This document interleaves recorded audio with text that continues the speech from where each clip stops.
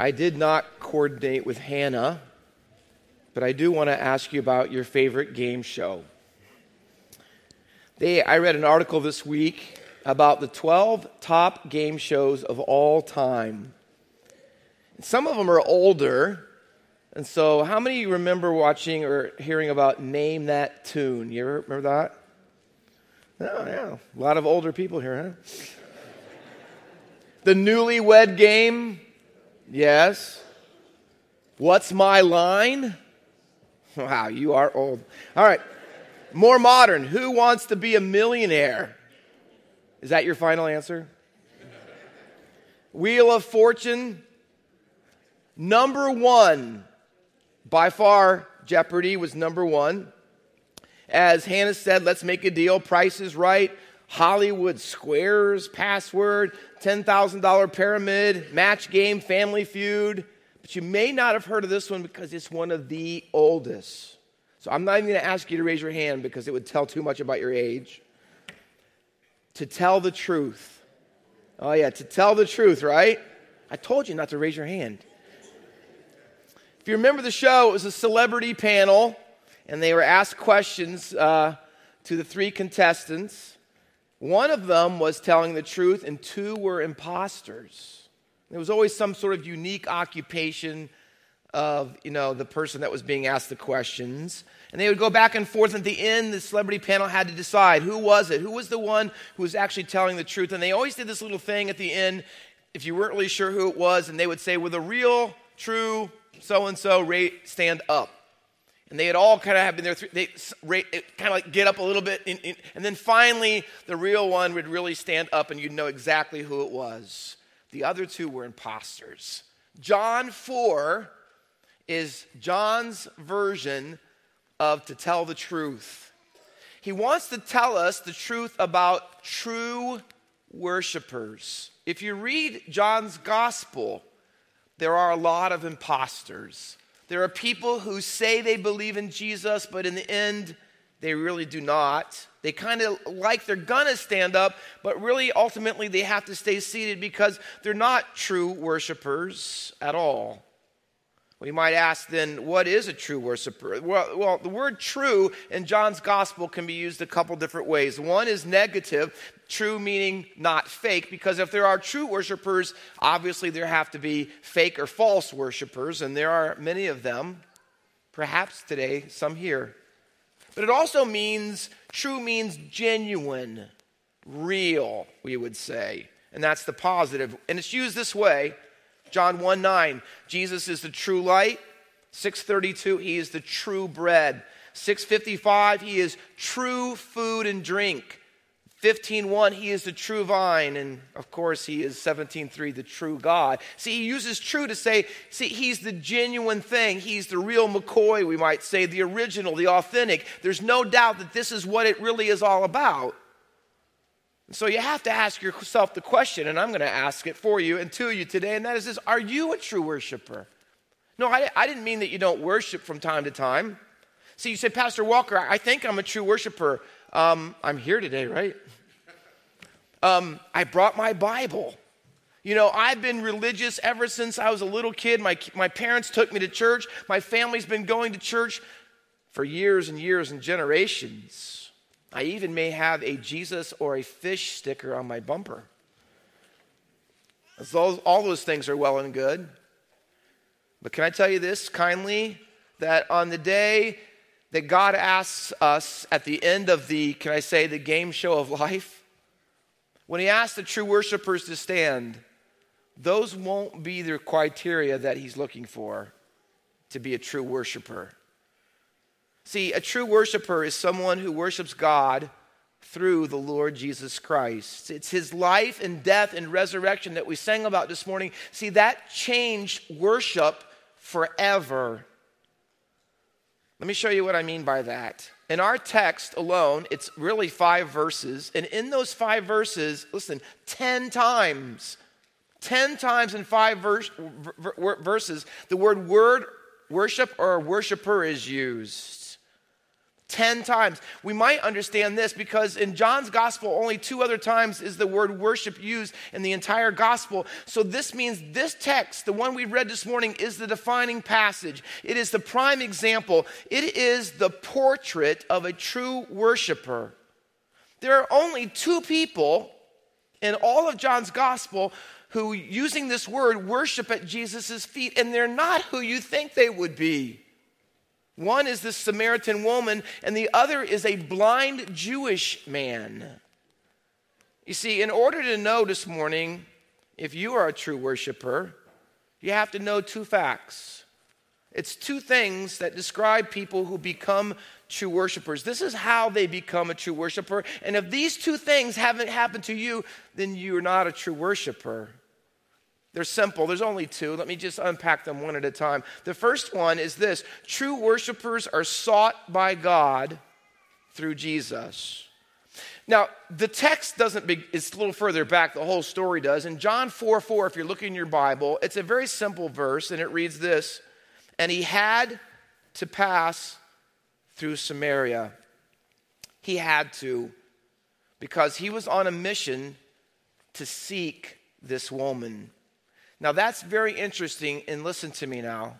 Romans 3 in verse 11 says this: there is none who seeks after God, not one. It is a quotation from Psalm 14 and verse 3, which starts out this way: the fool who has no wisdom has said in his heart, there is no God, there is none that seeks after him. See, here's what the Bible says: people don't seek God. They cannot and will not in their sin, because their hearts are bound up in foolishness and sinfulness. It's interesting, if you read the entirety of John's gospel, you're going to find that there are 2 groups that come after Jesus and seek him.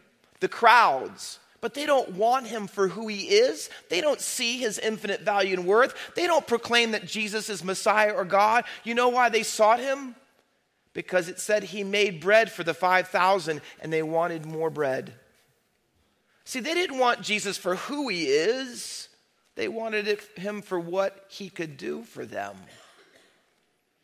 That's one group that seeks Jesus. The other ones are the religious leaders, and they're seeking him, the Bible says over and over in this gospel, and the reason is they want to kill him. See, someone who seeks Jesus apart from God seeking them, they want him for bread or to be dead. That's about it. People either want Jesus for what he can give to them, and if he doesn't give them what they want, they don't want any part of him. They wish he wasn't in their life at all, i.e. Judas Iscariot, who looked like the worshiper, the true worshiper, but we found out he was an imposter. Why? Because in the end, Jesus didn't give him what he wanted, and so he got rid of him. In fact, he had part in having him crucified.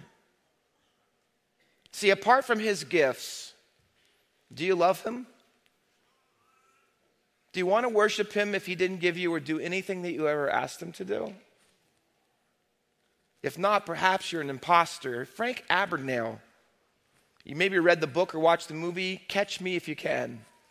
Before the age of 22, he posed as a lawyer, a doctor in a hospital, got jobs, and actually flew an airlines plane as a pilot and never had done it before.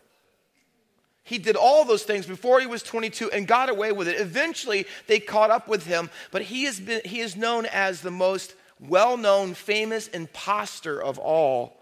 See, he looked like he was the real thing, and he acted like it, but he wasn't. See, there is perhaps some people, and even some who might be here today. See, God knows the difference between true worshipers and imposters.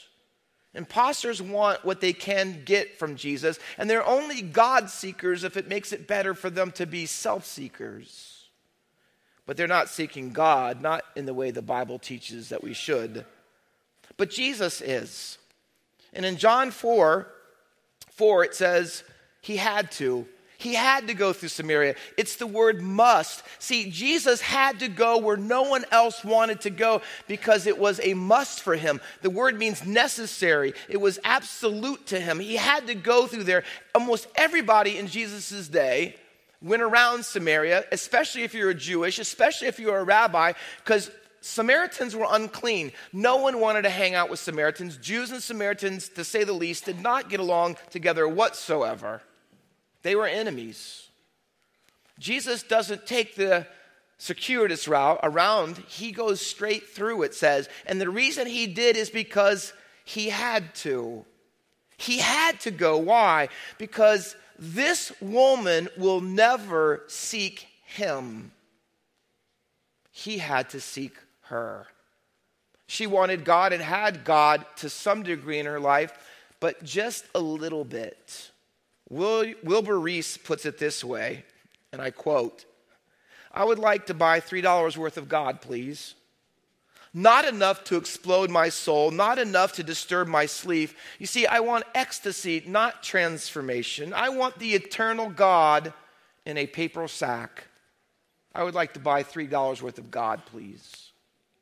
See, just enough God, just enough to have some security that there's someone else out there to get the things you want when you see. That's where this woman was. And in her sinful condition, she would never seek after God. But Jesus seeks after her. Why? Because in our text, John 4:23 says, "And the Father is seeking true worshipers." That's who God is. When you're not seeking him, he is seeking you. John 6:44 puts it this way. "No one can come to me," Jesus says, "unless the Father who sent me draws him." You do not work it up to get to God. He comes down to work for you. You see, that woman came to the well that day to draw water. Jesus came to the well to draw her to him. You might say, "Pastor Walker, and then who does the Father through Jesus seek to worship him? Who is it?" Can I tell you boldly? Not who you think. Not who you think at all. The very one that Jesus seeks as to be a true worshiper, to become a true worshiper, is a Samaritan woman. She is the first true worshiper in John's gospel. She becomes a true worshiper, and I want you to see it. Listen, not because of who she is and not because of what she's done. Follow me.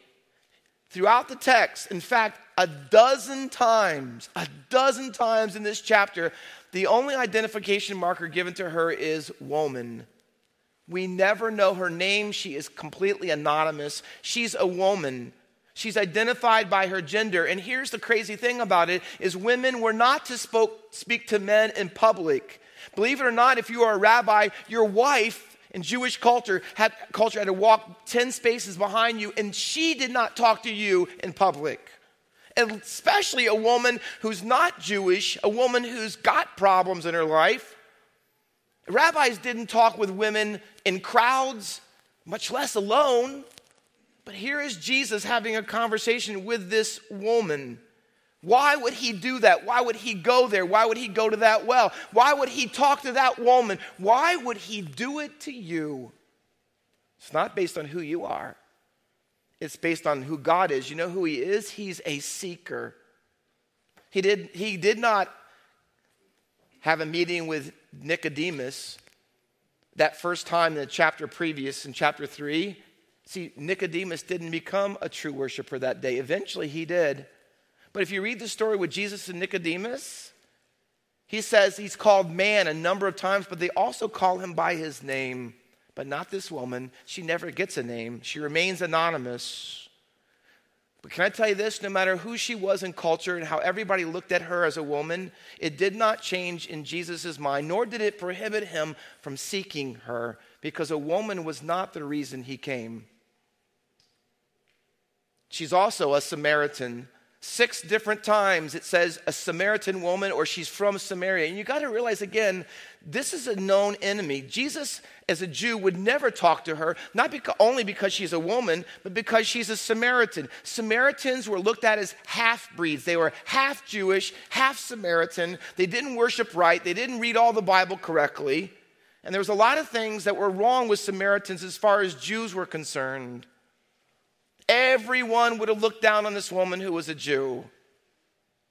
Everyone but Jesus. He didn't look down on her. He didn't see her through those eyes. He didn't see her through that lens. It didn't prohibit her becoming a true worshiper, did it? Here's why. Because when God seeks true worshipers, it isn't about your skin color. Look around the auditorium today, and you'll know this, that God doesn't seek people because you're a male or a female. He doesn't seek you because you're white or black or brown or Indian or any other background or nationality or ethnicity. That's not the basis on which God is seeking us. It's not your social status. It's not how prominent you are. It's not what everybody else thinks you are or you aren't. That is not the basis for God seeking you. Nor is it your religiosity, because she gets into this talk with Jesus about, hey, you worship in Jerusalem and you have your temple, and we worship on Mount Gerizim. Although our temple got destroyed, we still worship there. And in chapter 4, verse 12, she says to him, do you think that you're greater than our father, Jacob? It's our father. So you guys have father. You think Abraham. We think Jacob. And then later on in chapter 4 and verse 20, she said, our fathers worshiped here. Your fathers basically worshiped there. And she wants to refer to her tradition. She wants to say, hey, I grew up in church and this is what we do. We have our own temple and we have our own way of doing things. And Jesus wants her to know that it's not based on your religiosity. I didn't come to seek you or not seek you based on any of that. And you may think, hey, I'm a true worshiper because I'm in a Baptist church, but that doesn't make you a true worshiper. It's not your denominational affiliation. It's not your traditions. It's not how you grew up in your family. Those things may be well and good. But God is seeking you this morning, and it has anything to do with your religiosity, your gender, your race, or your background. Also, notice her lifestyle. Jesus tells her, go get your husband. I want to talk to him. And she says to him, I have no husband. And Jesus says, you're right. That is the right, true answer. You have no husband because you've had 5 husbands. Ouch. And the one you have now is not your husband. Now, that either means 2 things. Either she had 5 husbands and they all had died one after another, and now she lives with her brother. Or she's had 5 husbands because she's been immoral. And now the guy that she has in her life, now that she lives with, he's not even her husband anymore. That's not strike 3, that's strike 6. Wow. 5 husbands, live-in boyfriend. Nobody wants her. You know that, right? Nobody wants her. Why do you think she comes to the well in the middle of the day? Nobody came in a Middle Eastern climate to the well when it was the hottest. The only reason you'd come at noon is what? Because you know nobody else would be there. Because you don't want to talk to anybody else. You know why? Because no one wanted her. No one. Have you ever felt that way? You ever come to church or even to a family gathering and you're sitting around and everyone's talking and you still feel by yourself alone? You ever feel that? Oh, on the outside, you may not show it and people think you're happy and everything's great, but it's a whole other story on the inside, isn't it? Alone. Nobody wants me. Does anyone really care? See, this woman had a history of husbands. And it had taken away from her everything she probably ever wanted in life. And now she's alone. She has to even hide out and go to the well at noon when no one else is there. But see, it's not just ancient Samaritan women. It's modern ones. Let me tell you 2 can I tell you 2 seeker stories about 2 modern Samaritan women that I met? The first, her name is Leaston. When I first met Leaston, she was addicted to heroin. And although she was only in her 20s, she'd already been addicted to heroin for a number of years. She was 24. She looked about 44.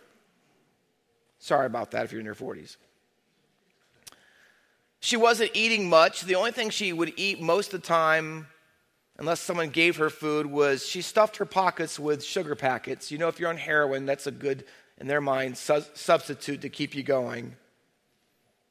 She was paper thin, She lived in a rundown home, and if you ever walked in there, and my wife and other people from our ministry at the time when I was downtown at Mosaic went in to clean her house, you would never believe that people lived there. I mean, you had to find a place to walk. Trash, and I'll leave it at that, needles, other things, all over the place, everywhere.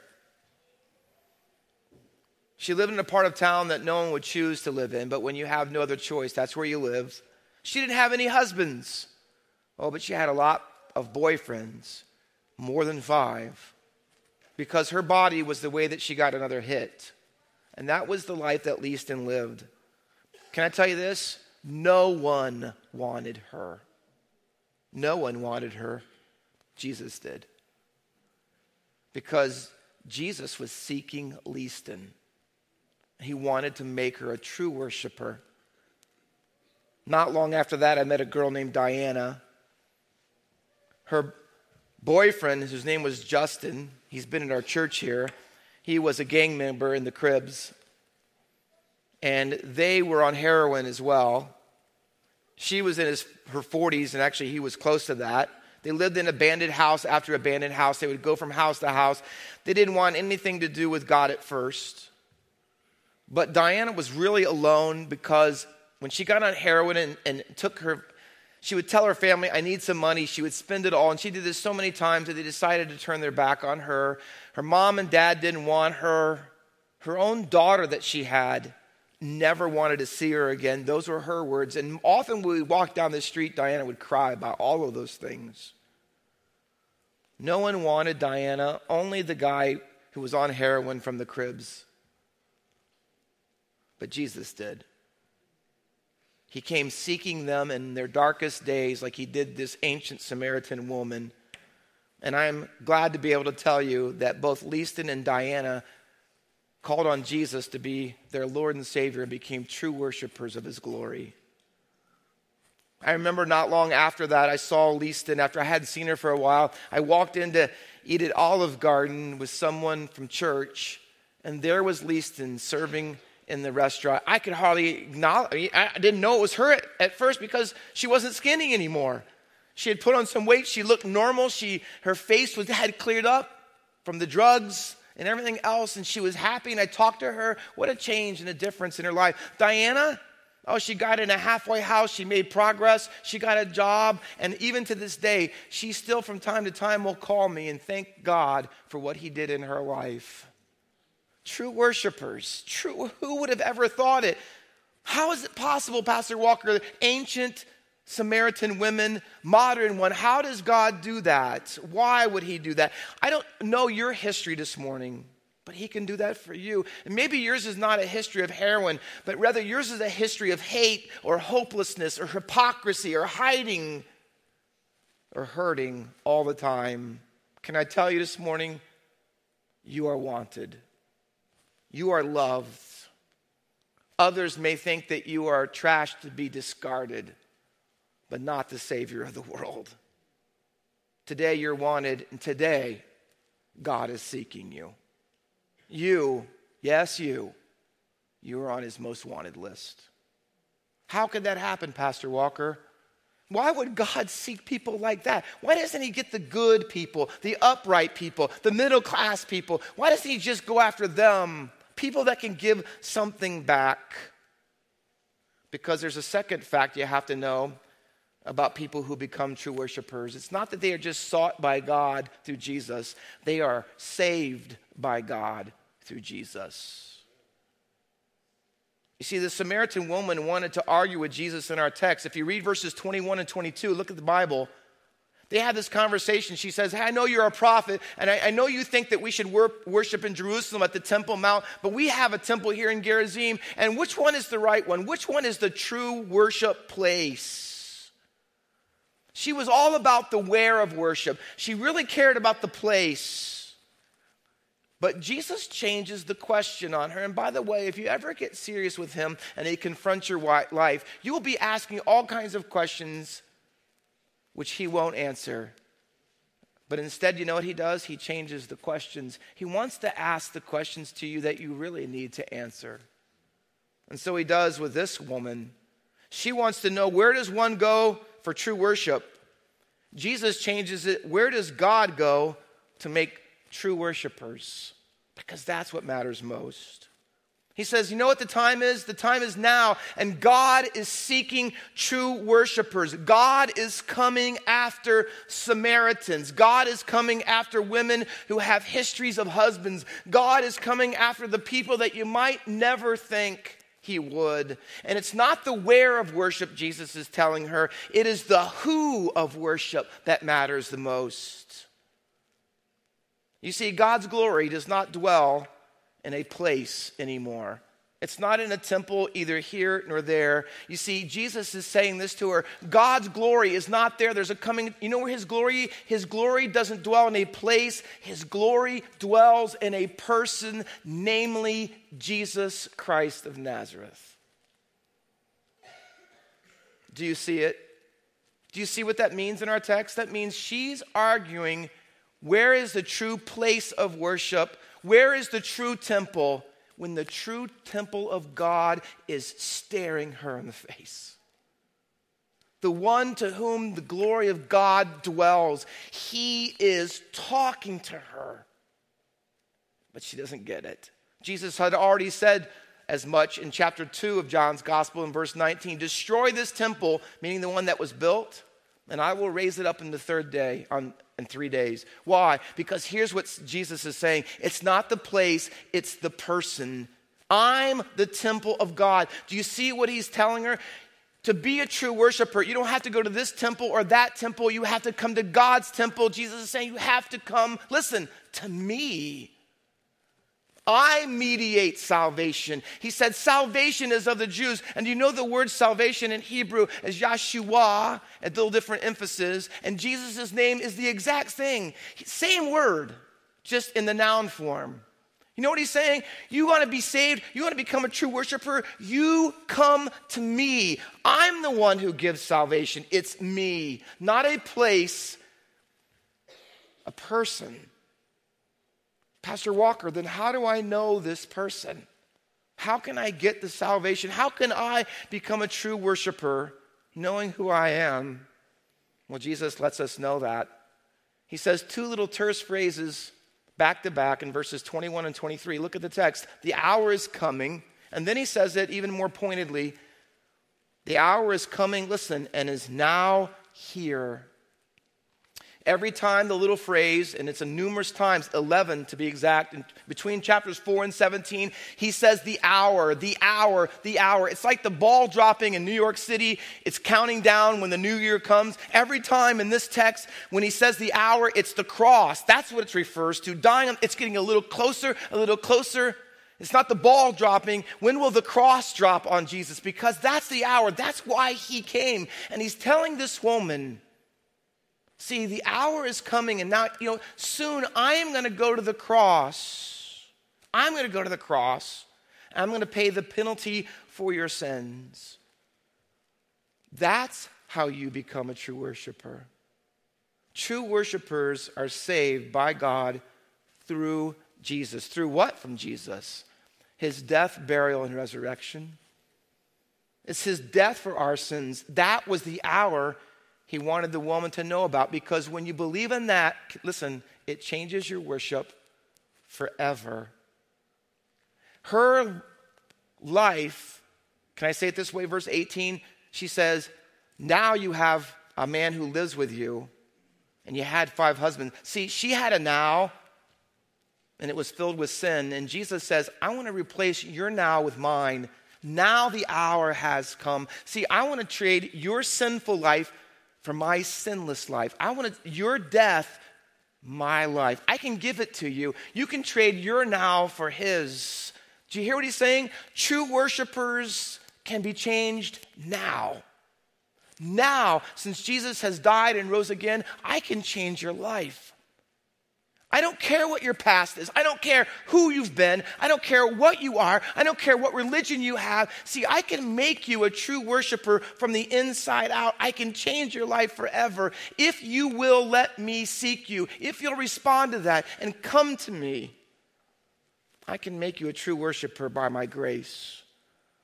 See, it's all supernatural. The seeking and the saving is all of God, beginning to end. That's why he said to Zacchaeus, see, the Son of Man has come to seek and to save that which was lost, Luke 19:10.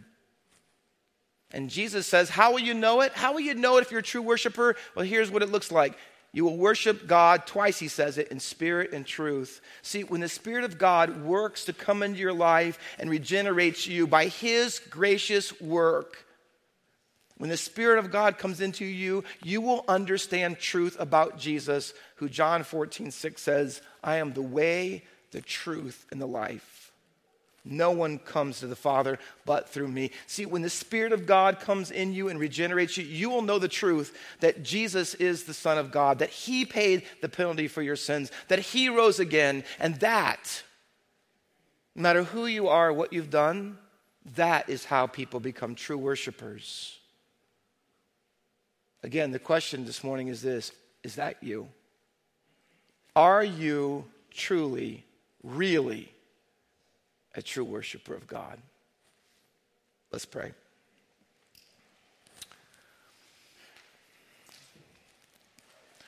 With every head bowed and every eye closed and no one looking around,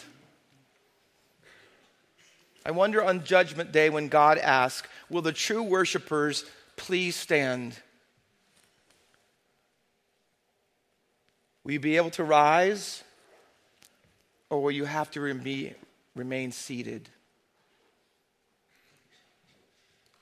If you've been depending on yourself, your religiosity, your morality, your goodness, if you think those things will earn you God's favor and a place in heaven, may I kindly say, according to scriptures, you are wrong.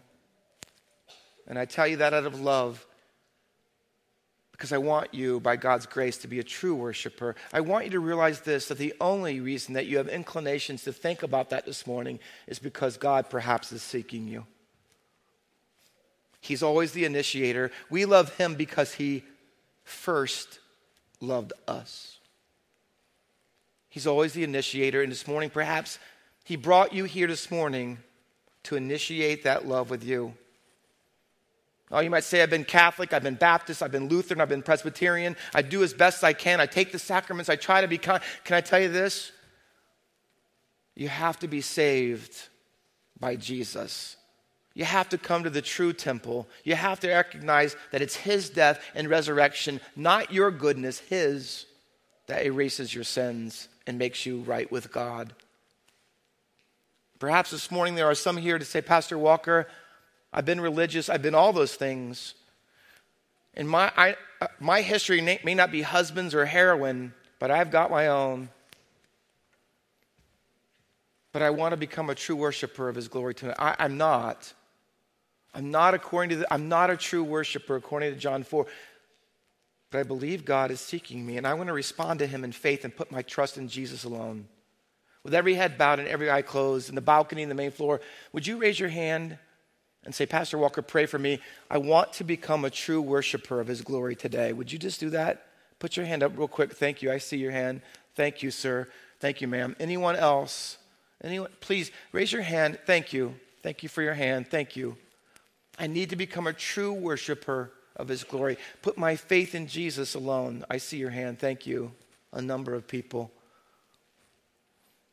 Thank you. I see your hand as well. Anyone else? Thank you, ma'am. I see your hand. Perhaps you're here this morning and you are a true worshiper. You remember the time and you've put your faith and trust in Jesus and you've been trying to follow and worship him, but you'd have to say, Pastor Walker, I'm not devoted as I once was. My loyalty and allegiance is very questionable. Other things have come into my life that I've started to worship. And the validity and the truth of it is hard to see. And I want to come, and can I say it this way? Come and say, God, I want to give you true worship. I know you, but my life hasn't shown it. It hasn't shown it in my worship. And I don't mean publicly here at church, in the worship of your life 24/7, 365. Please pray for me, Pastor Walker. Would you lift your hand? I'll also pray for you in a few moments. Anyone else? Thank you. Thank you. Thank you. Number in this section as well. Anyone else? In just a moment, we're going to pray, but would you listen to me very, very intently here for a moment? In a moment, we're going to sing a song, His Mercy is More. Praise God for that. If you raise your hand in the first question I asked, and you say, I need to become a true worshiper, I'm going to ask you to do something, and don't hesitate. We ask you to come forward. Don't worry what anyone else thinks. We're all here, and we want you to become a true worshiper. You are amongst friends. Come forward and let someone here from our church take the Bible and show you how you today can become a true worshiper of Jesus for the rest of your life and for all eternity. I don't care if you're in the balcony or on the main floor. As we sing in just a moment, would you come? As we sing in just a moment, we're going to have a song and you come. That's all right. You can come now. It's fine too. You can come. If you'll have a seat right there, that'd be fantastic just for a moment. If you would come, we'll have someone show you. And today you could become a true worshiper of His glory and join this one who's come. Would you do that? Don't hesitate. I'll meet you down front. All you have to say, Pastor Walker, I want to be a true worshiper of the Lord. Father, your word is truth. May your Holy Spirit and the very power that raised Jesus from the dead, may it be obvious in the way that you work in hearts and lives, even now. Give us humility as we receive your word with meekness. May you engraft it into the lives of those who come, that their life, their death might turn to life, and their darkness might turn to light, and they might leave here knowing that they are forgiven, that they are saved, that they are true worshipers of your glory. Oh Lord, have your way in our hearts through your Spirit now, we pray for Christ's sake. Amen.